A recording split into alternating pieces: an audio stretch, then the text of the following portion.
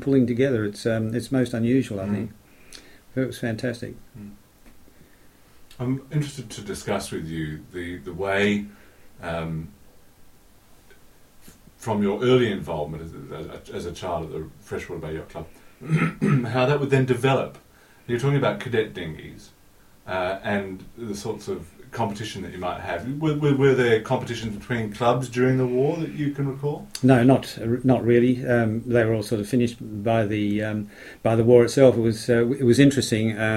There was one occasion in the cadet dinghies, still in the junior days, of course, where we had an opportunity somehow arranged by the I guess by the committee of the yacht club, that we would have a race against the Royal Perth Yacht Club, who in those days were still based down on the waterfront down at Perth. It was before they moved to their present site, and they were still there right alongside the Esplanade in Perth itself.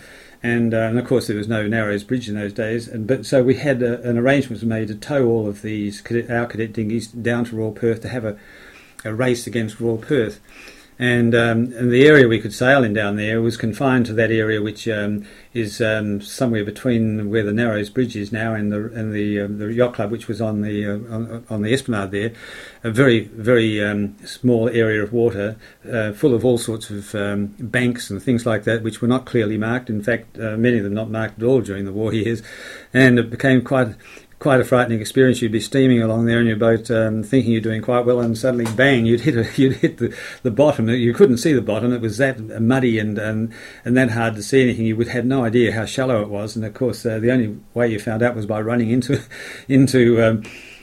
something, which was a bit of a problem in terms of having a race. But anyway, it was fun to have that opportunity to go to Royal Perth. But of course, the thing about it was the whole of that area from where the Narrows Bridge now stands through to Point Resolution and that line which you take across to Point Walter itself was all completely out of bounds, other than on an official occasion towed through it by one of your boats, but overlooked by the Navy or the Air Force.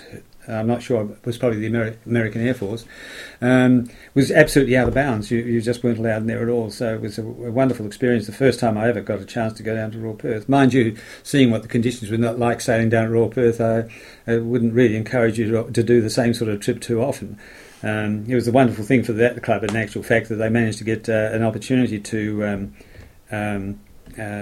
relocate, if you like, to where their present position now is in Crawley. Made such a wonderful difference to them, and of course to boating generally